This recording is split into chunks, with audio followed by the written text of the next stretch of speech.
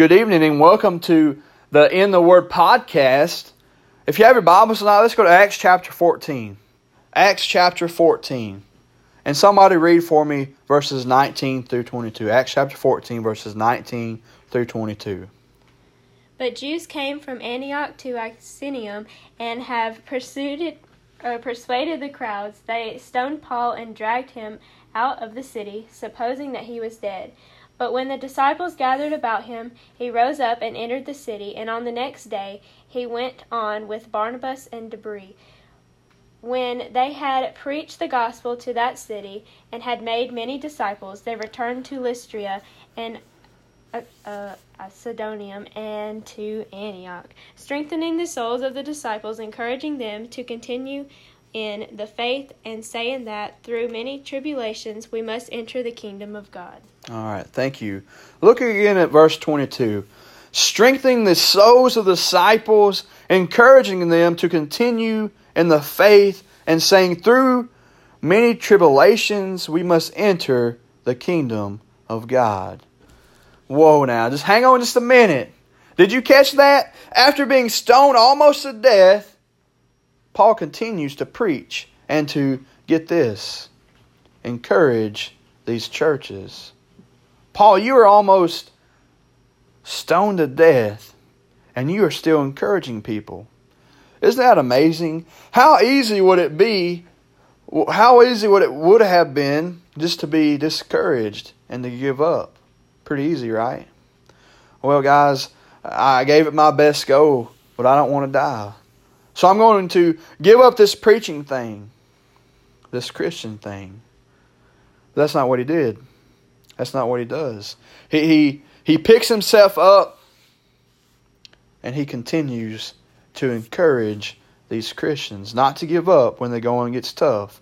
I believe Paul took what Jesus said to heart in Matthew chapter 16.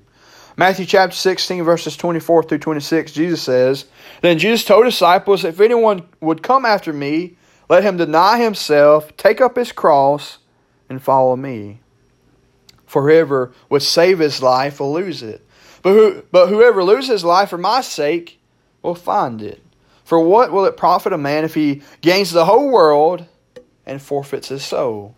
Or what shall a man give in return for his soul? There's two things that we need to learn tonight. Number one, there will be troubling times. We are living in it right now. Our preacher, Brother Rick, told us tonight in his Devo that it's easy to be discouraged. And these are some bad times. We can't go to worship on Sunday night or Bible study Wednesday night. We have friends and family sick, and we could go on and on. We have to realize that the going will get tough. Jesus says, when this happens, even if it means death, follow me. Jesus is saying not everything is going to be great. You will have tribulations and trouble. We will be persecuted for our faith. But with that being said, number two, encourage. When everything seems to be going bad, we need to be the ones to pick folks up. Many of you know that I'm a football coach. We lost last week's game, but tomorrow we're playing the championship game. What do you think we need? We need a leader. We need some guys to step up and to be an encouragement. We as Christians have some people feeling low right now. Look at our empty churches. We need to step up. We need to be an encouragement to these people around us. We know that in the end, Jesus will win. But that doesn't mean that we lay down and give up. It's time for us to go to work. Let me encourage you all tonight to be an encouragement. How can we do that? Write somebody a letter. It's old school, but it works. Send them a text, a Snapchat, a DM, or, in other words, a direct message. Whatever it takes. Encourage the people you know who are sick right now.